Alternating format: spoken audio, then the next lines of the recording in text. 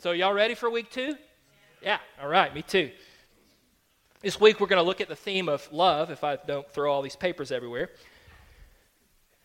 And so before we begin reading in verse 20, or in Genesis chapter 29, did I already tell y'all to turn there? Okay, good. I thought I did, but sometimes, I want to put out this sort of disclaimer, all right? I mentioned heroes in the faith. And when we read a story in the Bible, here's what the disclaimer is. There are no truly, quote, unquote, innocent parties, right? In the story that I'm about to read, again, if you're here and you're new to the Bible, you need to know that the story the Bible tells is this story of the human condition just as it is, right? It just as it is. Not as it should be, but just as it is. Meaning that it's gritty and that it's raw and it's rated R and sometimes NC-17 and sometimes even worse, right? It's full of deception, it's full of murder, it's full of sexual misconduct, it's full of oppression, it's full of evil. And if you're thinking about all those things, you're going, well, that sounds like the world we live in today. Yes. Here's the thing. If I'm authoring the Bible and attempting to win people over to a particular set of beliefs, I'm going to embellish it and I'm going to change it up to make things a little more palatable, right? But here's the thing, God doesn't do that, and here's why. Because the good news of this story is that even though human beings continue to, I would say, devolve and get it wrong and sin and cause strife and abuse others and kill and murder and hurt people, it shows how our rebellion grieves the heart of God deeply and how He acts to promise to bring full restoration to all of this for His own glory. And so, let's bring this down to those of us who are in the room this morning. Most of us believe that our lives and our families have to be perfect in order for God to see us. You may not admit that, but deep down somewhere there's a struggle saying, yeah, I've got to be perfect in order for God to see me. I've got to get it right for God to see me. Most of us believe that truth and that to be true. And this story that we're going to read today shows us that that's absolutely not the case. We could absolutely read the story that we're going to read, and you probably have heard some sermons preached from these texts, and we could absolutely pull out a couple decent moral observations from the lives of the people in the story that we're going to read today. But here's the thing, and that's great. Here's the thing. That's not the point of the story. The point of the story is to show us a picture of what sin and what dysfunction looks like in one particular family, and spoiler alert, how God, in His love, reaches down into that mess and brings healing and He brings goodness to them and then through them. Okay, so in the family we're going to read about today, there's this one particular character who, again, is not perfect, but who everyone discounts and seemingly discards, and she is the most, in the most soul-crushing and simplest of terms, is just overlooked and mistreated by everyone. So we'll begin by what we typically do, is I'm going to ask you a question. I'm going to ask you to be vulnerable here. The question is this: what are some reasons that you may feel or do feel overlooked? Or ways that you have been overlooked?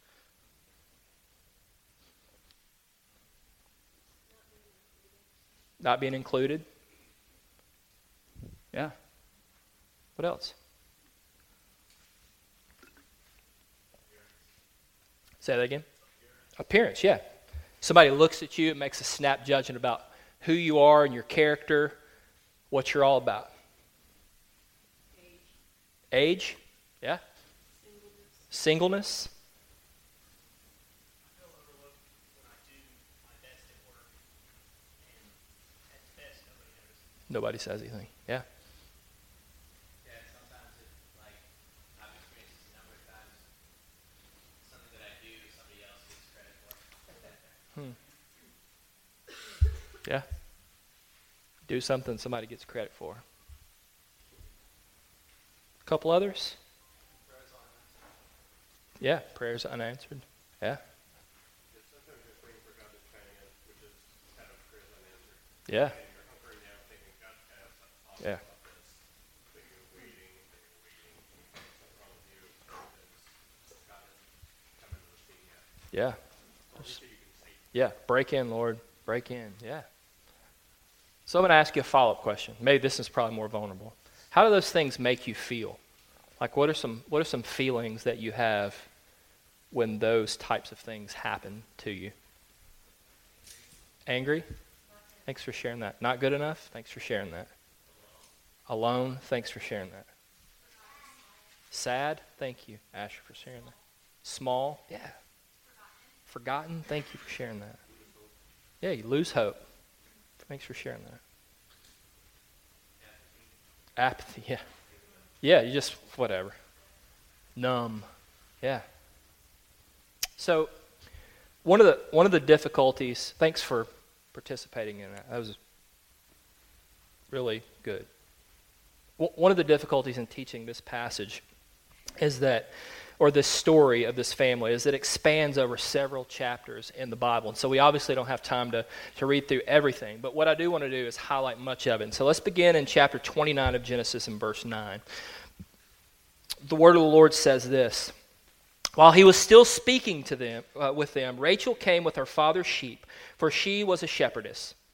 As soon as Jacob saw his uncle Laban's daughter Rachel with his sheep, he went up and rolled the stone from the opening and watered his uncle Laban's sheep. Then Jacob kissed Rachel and wept loudly. He told Rachel that he was her father's relative, Rebekah's son. She ran and told her father. When Laban heard the news about his sister's son Jacob, he ran to meet him, hugged him, and kissed him. Then he took him into his house, and Jacob told him all that had happened. Laban said to him, "Yes, you are my own flesh and blood." After Jacob stayed with him a month, Laban said to him, "Just because you're my relative, should you work for me for nothing? Tell me what your wages should be." Now Laban had two daughters. The older was named Leah. The younger was named Rachel. Leah had tender eyes, but Rachel was shapely and beautiful. Jacob loved Rachel, so he answered Laban, "I'll work for you 7 years for your younger daughter Rachel." Laban replied, "Better I give her to you than some other man. Stay with me." So Jacob worked for 7 years for Rachel, and they seemed like only a few days to him because his love for her. Now, a lot going on there. In the passage, we see that Laban is a shepherd, Jacob is a shepherd, Rachel is a shepherdess. It seems that Laban is a pretty shrewd businessman. If you read the rest of the story, you'll see sort of his dealings. He no doubt hears how handy Jacob is in the fields with his sheep, and he sees dollar signs. Okay. His beautiful, the text says, shapely daughter, Rachel, is a shepherdess. I'm not 100% sure how common it would have been for a daughter at that time to be tending sheep. I don't recall any other women that I can think of that were shepherdesses in the Scripture, but that's probably significant in all this. What we know and what we find out more regarding Laban is that this brother is all about the Benjamins, right? It's likely that even the love that he has for Rachel is because she is a trophy in a sense. She's beautiful and she knows how to tend sheep, right? Laban sees that Jacob desires the hand of his trophy, Rachel, and his wheels begin to turn. They begin to spin. He says, "I'll pay you something, Jacob. What do you want?" Jacob says, "I'll work for you 7 years. This is after a month of working for him. Jacob says, "I'll work for you 7 years if you allow me to marry Rachel." And if you notice Laban's response here, if you had never thought about this, you probably thought, yeah, he agreed to it. But he doesn't say yes, does he? He says this, "Well, better you have her than some other stranger." That's a man with a high view of women, right? I mean, seriously. Again, especially his daughter. Like, again, this is all, like, some of this is like, it's cringeworthy. All right, and it is just cringeworthy. I mentioned before dysfunction and the human condition. Well, here we have it. So in all of this, we're introduced to another member of the family. And the other member of the family is basically the way the writer introduces this is he talks all about Rachel and how she was a shepherdess and how Jacob loved Rachel. And then there's this line that says, now Laban had 2 daughters, the older Leah and the younger Rachel. Now I'm going to read the second half of the verse that we just read a few minutes ago to set some context for this. But what I want you to imagine is this blank space. This blank space, ... but Rachel was shapely and beautiful. I want you to stop and I want you to imagine if you were the person in the blank space being described in the first half of this sentence. The part that comes before the but. You'd be the one that was compared to the shapeliness and the beauty of Rachel. Now, whatever words fill in that blank space, whatever they happen to say about you, I think we can all get on the same page and agree that they're probably not flattering. The woman described in the verse I read was the older sister, Leah. And this is what the verse says about Leah. Leah had tender eyes, but Rachel was shapely and beautiful. Now, if you read commentators, I've never heard a sermon just about Leah specifically, which again I think it's pretty crazy since where we're going with this in just a minute, and she's still overlooked. It's kind of like, I don't know, it's kind of weird. But commentators have all kinds of different theories about what that Hebrew phrase, tender eyes, actually, or soft eyes, some of your translations. Some say it means cross-eyed. Some say it means protruding eyes. Some say it is some sort of birth defect. Some say it was just that her eyes didn't sparkle as bright as Rachel's. And still say some that tender eyes is just an old Hebrew euphemism that we don't know anymore that just means plain ugly. The point is, we don't really know what it means. We don't actually know what it means, but we do know that the verse has given us a window into Leah's story, and that's what matters here. She has been internally and externally compared to the beauty of her baby sister pretty much her entire life. Whatever the standard of beauty happened to be in that time, Rachel, she passed with flying colors, and her sister most certainly did not.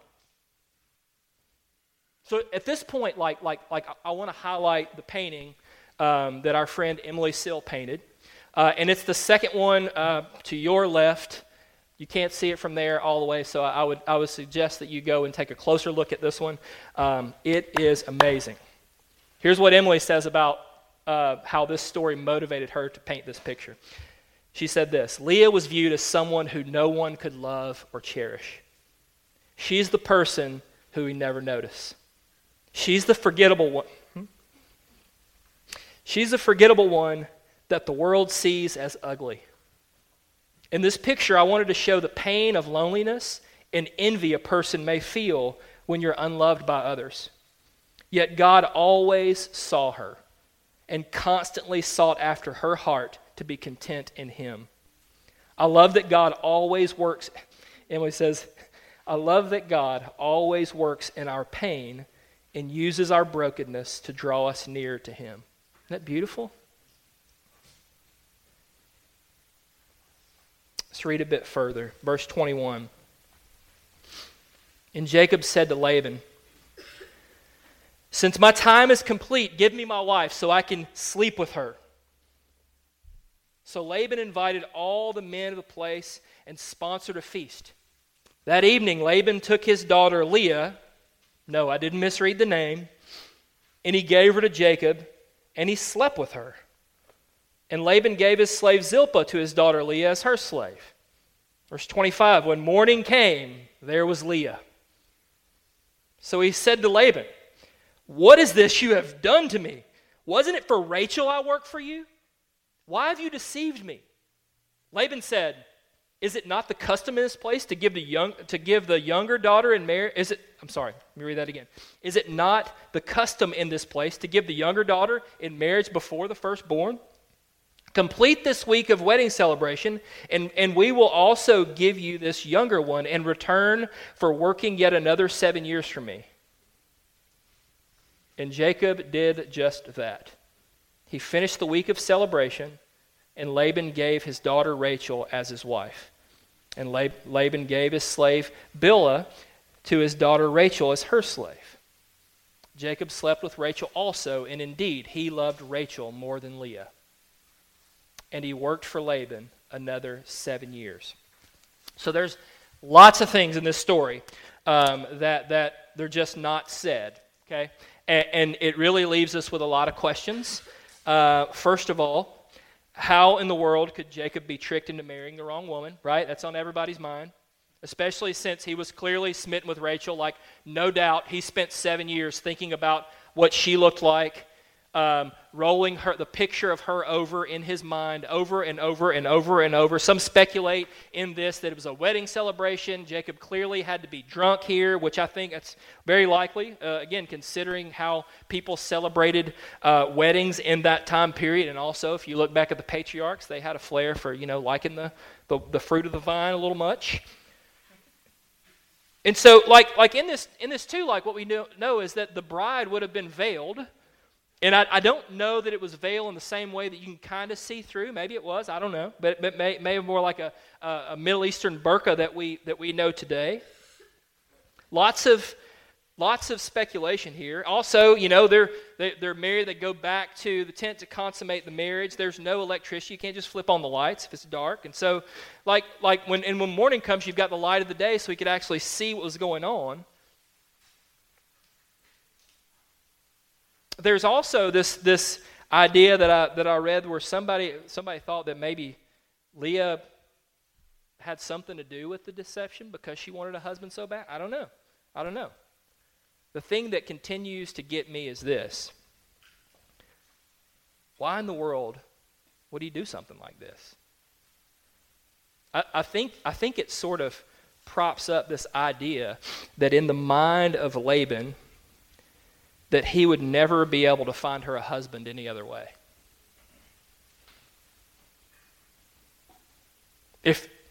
And here's the thing. If you are the woman whose father has to trick a man into thinking that you are her sister in order to marry you, I'd say that's going to leave a pretty deep wound, right? I'd say for Leah, this is a pretty low place. And some of you, again, maybe Leah was in on the deception, but like, here's the thing. Because she believed this to be true about herself, like, again, we don't know for sure, but I do know that the more that you are told how terrible or unlovable or ugly or unsatisfactory or how useless you are, the more you begin to believe it. That never excuses how you act toward another person, but it certainly creates an environment where others can be wounded more greatly. And so, like, the saying is true, family. We've heard this probably since we were this tall. Hurt people, right? It's true. In this, like, imagine Jacob's surprise when he wakes up and he finds out that he's actually not married to Rachel. His shock. I mean, I don't think we have to imagine, like the text tells us, what have you done, Laban? I worked for Rachel's hand in marriage, not Leah. And imagine Leah hearing this, and this is another voice that's saying, I don't want you, I want her. I don't want you, I want her. Laban's response is about as simple as this, and this is like I want to punch him in the face. Laban's response is this, it's the law, bro, basically. And to be clear, what he's saying is he's not talking about polygamy. Polygamy is mentioned all throughout the Old Testament. Here's the thing. It's never condoned by God, and it always leads to a train wreck of dysfunction, just like we're about to see in this text. Just like you see in the show Sister Wives, which if you've never watched it, PSA, don't. It's a waste of time.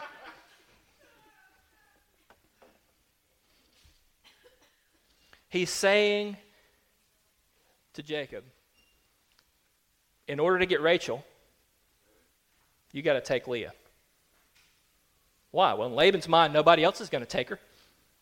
Otherwise, they probably already would have. So let's talk about weddings for a minute.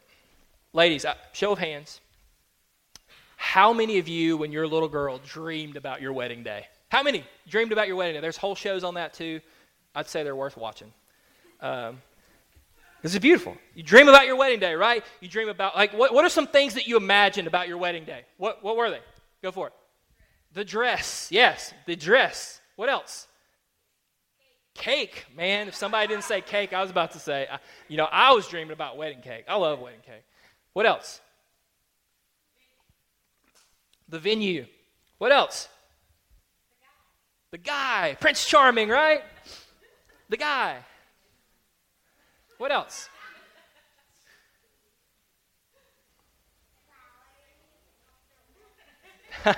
Yes. Yes. Dress, flowers, ceremony, Prince Charming, the honeymoon. Somebody was thinking it, they didn't say it. So here's this, like, get in this frame of mind. Imagine if the day after your wedding, or maybe even the same day, your husband discovered, the day after your wedding, your husband discovered that he was tricked into marrying the wrong person, and then was promised after a week he could really marry the one that he wanted to marry. Would that not be crushing to you? I'll be honest with y'all, until to my fault, until this week when I was really looking at this passage, like, I always had in my mind, and not that this makes it better, that Jacob worked 7 more years and then he was married to her. That's what I thought. That's not what the text says. It says we had a wedding today. Hey, guess what? After this week, he's betrothing his other daughter to him the day after their wedding, and they're getting married 7 days later. Like, that is brokenness upon brokenness, right? Not only that, but to hear that your new husband actually loved another woman, your sister, who you have been compared to your entire life. He loved her enough. Check this out. He loved her enough to work 7 years, be tricked, and then work 7 more years just to make her his wife. So like, don't get it twisted, family. Jacob worked 14 years for Rachel. He worked 14 years for Rachel. In this, man, you just see how Leah is just collateral damage in all of this. Overlooked is an understatement. Some of you mentioned these things earlier. When you feel overlooked, like you don't feel seen. You don't feel heard. You don't feel a sense of connectedness. And that's what Leah wants. That's what we all want, right? We all want to be seen and heard and connected with. And when we don't get it, our tendency is to go into work mode. What can I do to not be overlooked? What can I do to prove myself? What can I do to make someone else love me? What can I do to make someone else see me? What can I do to make someone hear me? What can I do so that someone will be connected to me in this way? That's our human tendency. It's exactly what we run toward. It's exactly what Leah does. And if you read with me, looking at verse 31, read this with me. It says, when the Lord saw that Leah was unloved, he opened her womb, but Rachel was unable to conceive. Now, I'm going to come back to this verse in a minute, but I cannot help but pause here and say, in the midst of how unloved, or this word unloved, in some of your Bibles is translated as hated, in the midst of how overlooked or hated that you may feel right now, in the midst of how overlooked and hated Leah felt, here's what's real. God saw her. God saw her. And here's the thing. You're sitting here thinking, yeah, whatever.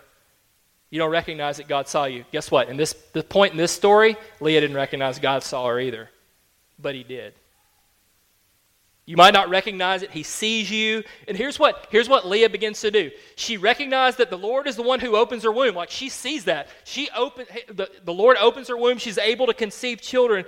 But it seems her motive for having children is to be seen by her husband Jacob.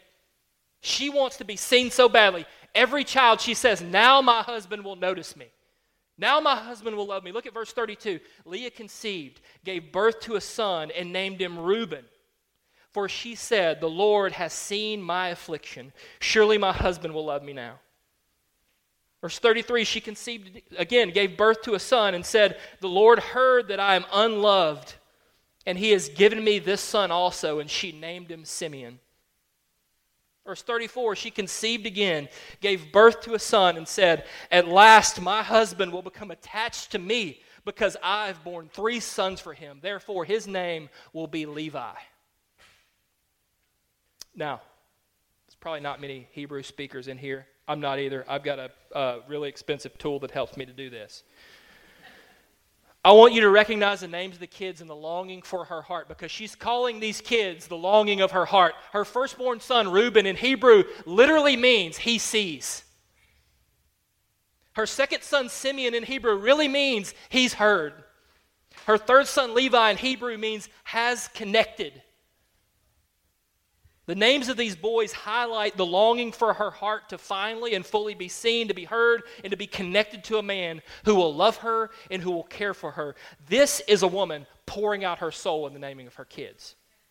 What's pretty clear from the story of Jacob and Leah and Rachel is that Jacob never seems to come around to loving Leah in the way that she would like for him to love her. Some things change in her, though. Look at the shift in verse 35. This is our fourth child. All the ones before it. Now my husband will love me. Now he'll hear me. Now he'll be connected to me. And in verse 35 says, and she conceived again, gave birth to a son, and said, this time I will praise the Lord. Therefore she named him Judah. Then Leah stopped having children. Now Leah gets to this place where she has to deal with reality. We talk a lot about falling in love with reality all the time. And what we mean when we say that is this: in order to bring life and healing to a particular place, we have to be really honest about where we are. Leah has to be honest about her wounds. The author of Genesis 29 is telling us that Leah is honest when she says with each child, now my husband will love me. I'm going to do this. Now my husband will love me. And here's the fourth child. She says, nope. As much as this hurts, it's obvious that I cannot do enough to make Jacob love me. I could be a baby factory. I could probably be everything he ever wanted, but I'm never going to be Rachel. With this child, this time, whose name is Praise, I will praise the Lord. She names the son Judah. From this point on, what we see in the life of Leah, again, I keep saying still not perfect. I want y'all to hear me say that none of these characters are sinless perfection. Homer Simpson, you see that episode of probably not, The Simpsons, where he's got the Bible and he's like flipping. This is the best commentary on the scripture in all network TV, especially something like The Simpsons. He pulls out the Bible and he's flipping through and he goes, all these people are a mess except for this one guy. That's Homer Simpson's commentary on the Bible. And he's more right than probably most evangelical churches. Sorry, I had to get that dig in there.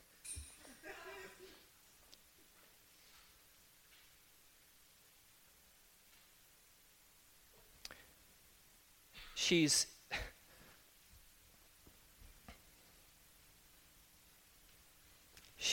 over trying to perform. But here's the thing. I don't get a sense that she ceases longing to be loved by Jacob. It doesn't say that. But there's this kind of contentment because I believe that she recognizes that God sees her and God hears her and God attaches himself to her in her being looked over. Now, if you keep reading chapter 30, what you see is that God does eventually bless. So Rachel is barren in this, all right? God eventually does. And so think about this. On the flip side, we're not going to talk about Rachel very much, but on the flip side of this, so they're married, and I mean, 4 kids. So think about the first 4 years of their marriage. If they started having kids immediately, I mean, that's at least 4 years' time, right? Basically. Right? So Rachel then has to watch her sister do something that she can't. And so you get this picture where Rachel begins to envy her sister because she herself can't provide Jacob with something that Leah can. Rachel, though, in the text, it tells us that she's a skilled worker. She's a beauty queen. She has the affection of Jacob, who worked 14 years for her, who was tricked into marrying her sister. And then she looks at Leah and she gets this feeling of emptiness inside, and she shows us a picture of someone in her story. She shows a picture of someone who doesn't seem to find healing in this wounded place. Remember, she's been objectified too. She's the trophy. Look at verses 1 through 3 of chapter 30. When Rachel saw that she was not bearing Jacob any children, she envied her sister. "Give me sons or I will die," she said to Jacob. Jacob became angry with Rachel and said, "Am I in God's place who has withheld offspring from you?" Then she said, "Here is my maid Bilhah. Go sleep with her, and she will bear children for me, so that through her I too can build a family." This word, like in her pain, she says this, "Give me sons or I will die."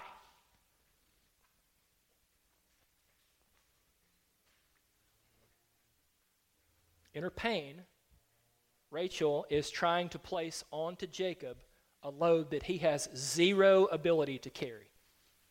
Zero. Jacob knows that. Heck, Rachel knows that. We all know that. When we are looking at our own woundedness and nothing else, we tend to place unrealistic expectations on those people who are closest to us, right? That's true, 100% of the time. They just seem like they just seem to get the brunt of it, and Jacob here is no exception. And so rather than work through this, what we see, Rachel has this suggestion, and she says, here's my servant, have a child with her so I can have what I want. And if you look at the names of Rachel's sons, her first son is named Dan, which in Hebrew means vindicated. Her second son is Naphtali, which in Hebrew means wrestling. In this text, she says, "I have wrestled with my sister and I've won." Who's she in a fight with?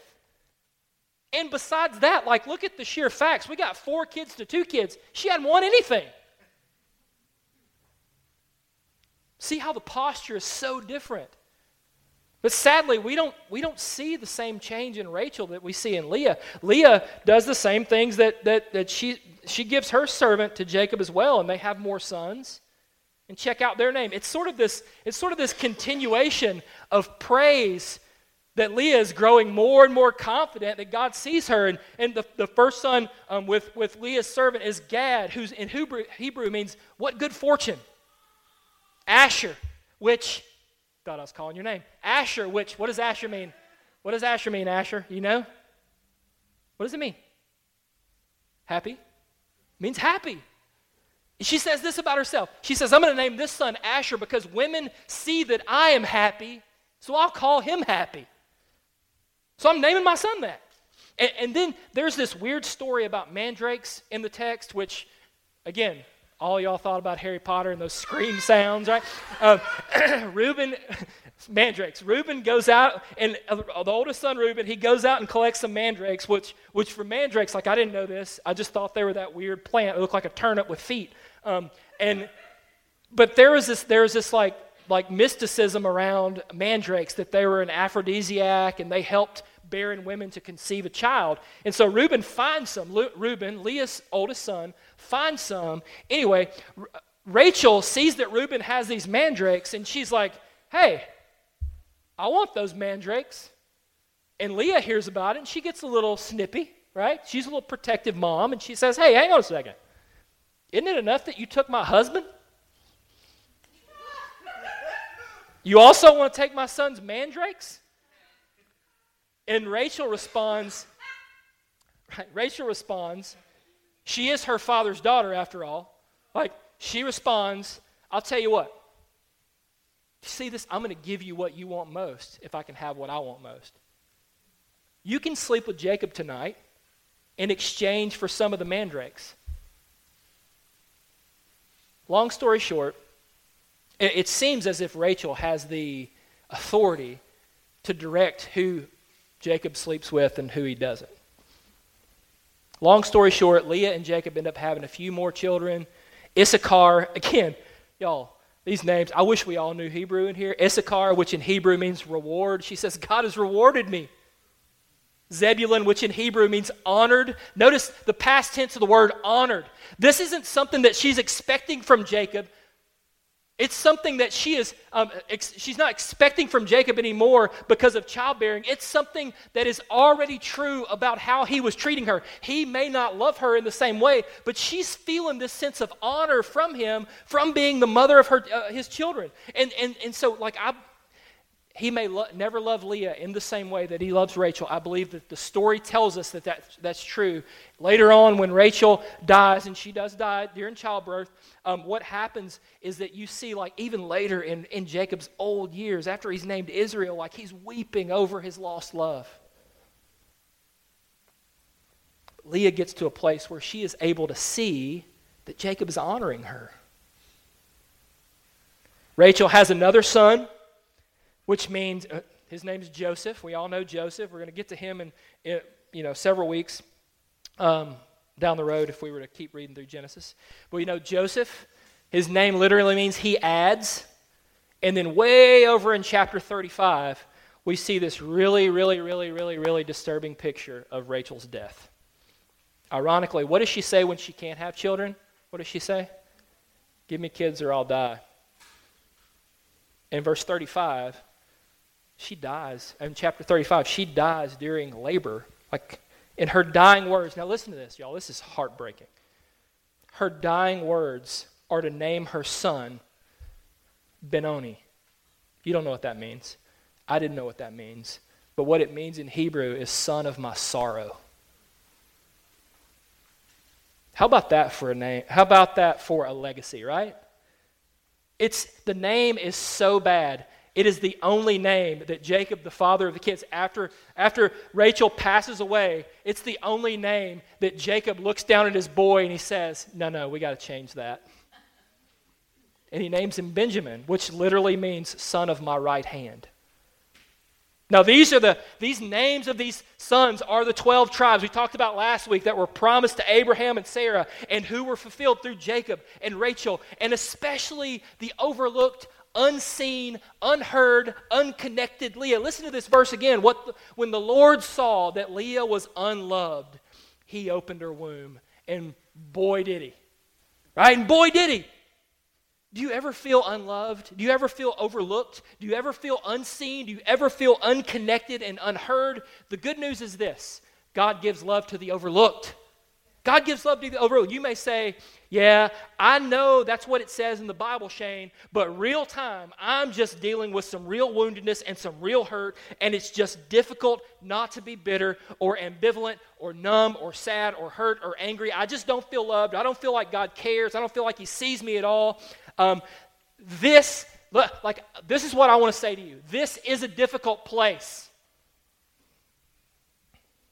And there are no easy answers that take away woundedness. None of them. Talked about this last week, but if you dare to hope for healing, you can be healed. You can be healed. You see, the hope of the world comes from a woman who was destitute and feeling the weight of being oppressed and abused and marginalized. The hope of the world comes from a woman who, yes, made some missteps. From a woman, and God was faithful to open her womb so that the Lion of the tribe of Judah could come forth in glory, especially to those who are overlooked, and to give them this off-the-charts, extraordinary, sacrificial love right where you are. Right where you are. See, here's the thing I know about Jesus from the Gospels, and that's who we're talking about, by the way. That's the Lion of the tribe of Judah. Jesus majors on making the unseen seen, family. And he does this as he himself is overlooked and unseen by every earthly power. Think about the life of Jesus. He lives 30 plus years of his life in relative obscurity, and he's born in, the birth story. We're going to talk about it through Advent, where it's just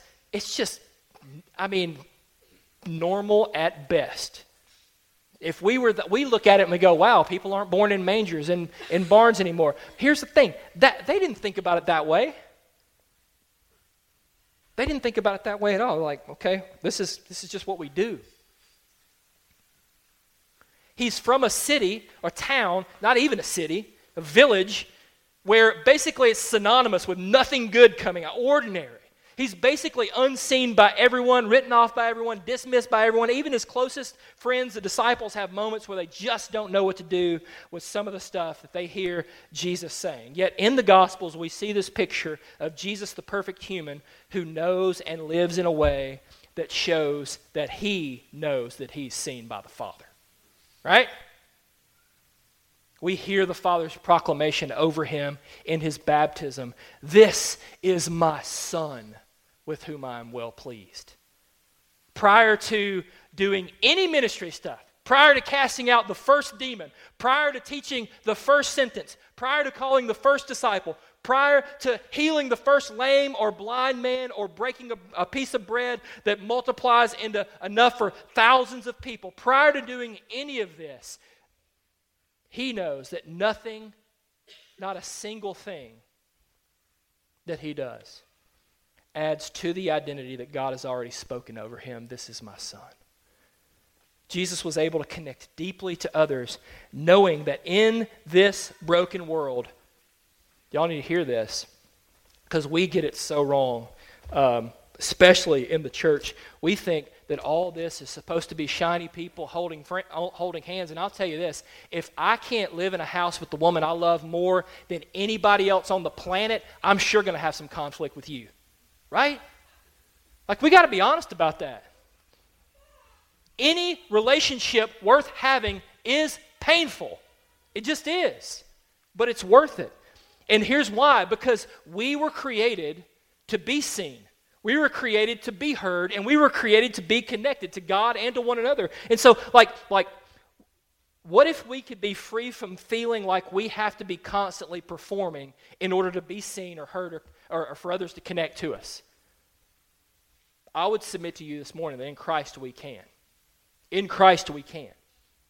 In Christ we are promised that the work is finished. Now like we see, like in the life of Leah, we can enter into the pain of being overlooked. We can be open to see the places that we are working in order just to be seen or heard or connected. We can identify those places in Christ. We can receive healing from our wounds. Sometimes, y'all, this happens immediately. And we certainly pray that the Lord would do it immediately in our woundedness. But more times than not, the Spirit does this over time and among a community of other believers. Guess what? That's good too. Here's where I know that I and we have often made missteps toward healing or shepherding others into being seen or heard or connected to. We oftentimes, I'll just say me, I've oftentimes been known to say something really, really pastoral like this. Well, you're probably just making an idol out of that person or thing or situation. You just need to believe the gospel and everything will be better. Now, here's the thing. The sentence is technically true. But as a lead-in, it's probably just not helpful. And here's why. Because it completely disconnects what we know to be true about the image of God imprinted on human beings in creation. You see, in creation, we were made to crave, y'all. We were made to crave. We were made with this deep capacity to need. We were made to crave relationship with our Creator God. We were made to crave relationships with one another. We were made to crave food and to crave drink. All of these relationships were in perfect order when God created us to need them, and He created us to need and to love and to receive all these things the way that He intended. It's the kind of love in the garden. What we see in creation, what we see is this kind of love where you're able to walk around with an apple in your hand, knowing that God is walking with you in the cool of day, and you're with the person who's created a little different than you, but just like you, and you're eating an apple and you're naked. Like, I can't even conceive of that. But that's the kind of creation that's the kind of connection that we were created for. And so whenever when someone is saying, this is what's going on, we don't start in rebellion. We start in creation, right? That's good biblical theology. Not, no, you're an idolater. No, you were created to need. That's not sinful. It can be. We start with this idea that God created us to need. Now, this is part 2. We know that in rebellion, our desires and our longings and our needs have gone haywire. Sometimes we misjudge. We think we need things we don't really need. We fill our need, a good thing, with things that we believe will make us whole, right? That's the only reason most of us sin, is because we think that thing that we're running after is going to give us ultimate hope. I'd say that's the only reason we do. Typically, Romans says this, we run to people and to stuff to do this. We feel overlooked. It may be because we've made an ultimate thing out of a created thing. But rather than run to, hey, guess what? You're an idol worshiper, first and foremost. Why not begin where the story begins? Hey, you were created with this deep need to be seen and heard and connected. And the order of this thing, the order of this works best in this way. In the story of Leah, verse 31 does not say, when the Lord saw that Leah was unloved, he rebuked her for making her husband an idol and trying to win Jacob's affection by churning out babies. That's not what the text says. The text says, when the Lord saw Leah was unloved, he opened her womb. He gave her a gift. And child and children for sure, but the ability to see that ultimately she was seen. She was seen, and her woundedness had the capacity to receive healing and even praise the Lord, like probably actually more certainly, like all of this, like she was walking through pain and heartache and tears. But praise comes when the promise of joy along the way, and ultimate joy when Jesus comes back. So this morning, when you look at this text, you think about maybe what you've listen to what the Lord's saying. Where are you feeling overlooked? Where do you need to be seen? Where do you need to experience the rich grace of Jesus' amazing love? Where is it that you're trying to earn more love instead of receive it freely from Him?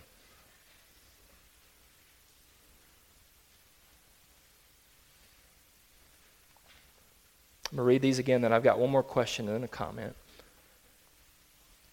Where are you feeling overlooked today? Where is it that you feel like you need to be seen, heard, connected with?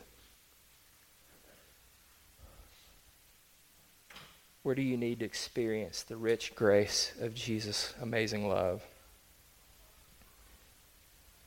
And where do you feel like you're trying to earn love instead of receive it freely?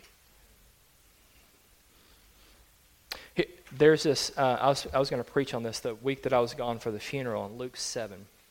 There's this amazing passage there that talks about this woman of the evening, right? Who's a prostitute, who basically breaks up this dinner party of the Pharisees. And I love the fact that Jesus is always calling people to see overlooked people. And that's what happens when this woman busts onto the scene. Like, everybody's just like, I mean, y'all know the story. Everybody's just like, whoa, what is happening here? And she's doing these things with her hair and crying all over Jesus' feet and putting oil on there. And it's just, I mean, I would imagine if you are in the room, it is uncomfortable. And Jesus lets her do it. And then here's what's even crazier. He looks at Simon and he says, Simon the Pharisee, and he says, Simon, y'all know what comes next? Do you see this woman? Because the point is, he didn't.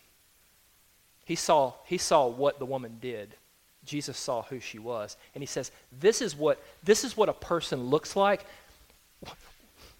This is what a person looks like that is seen by God. This is what a person looks like. And so how will we, and I'll say, like, all those questions and this picture, y'all, that's what church is. That is what church is. That's us coming and saying, hey, I feel overlooked in this area, and us being there for one another.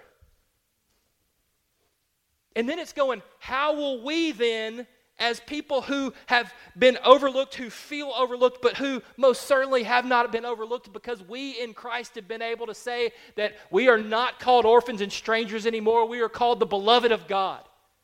Like, that's what we're called. You're not, like ladies, y'all look up here. Your primary identity is not mama. As great as that identity is, your primary identity is not wife. Your primary identity, if you are in Christ, is daughter of the King. King is your dad. That's good news. And so how will we, family, how will we slow down to see and to hear and connect to the overlooked this week?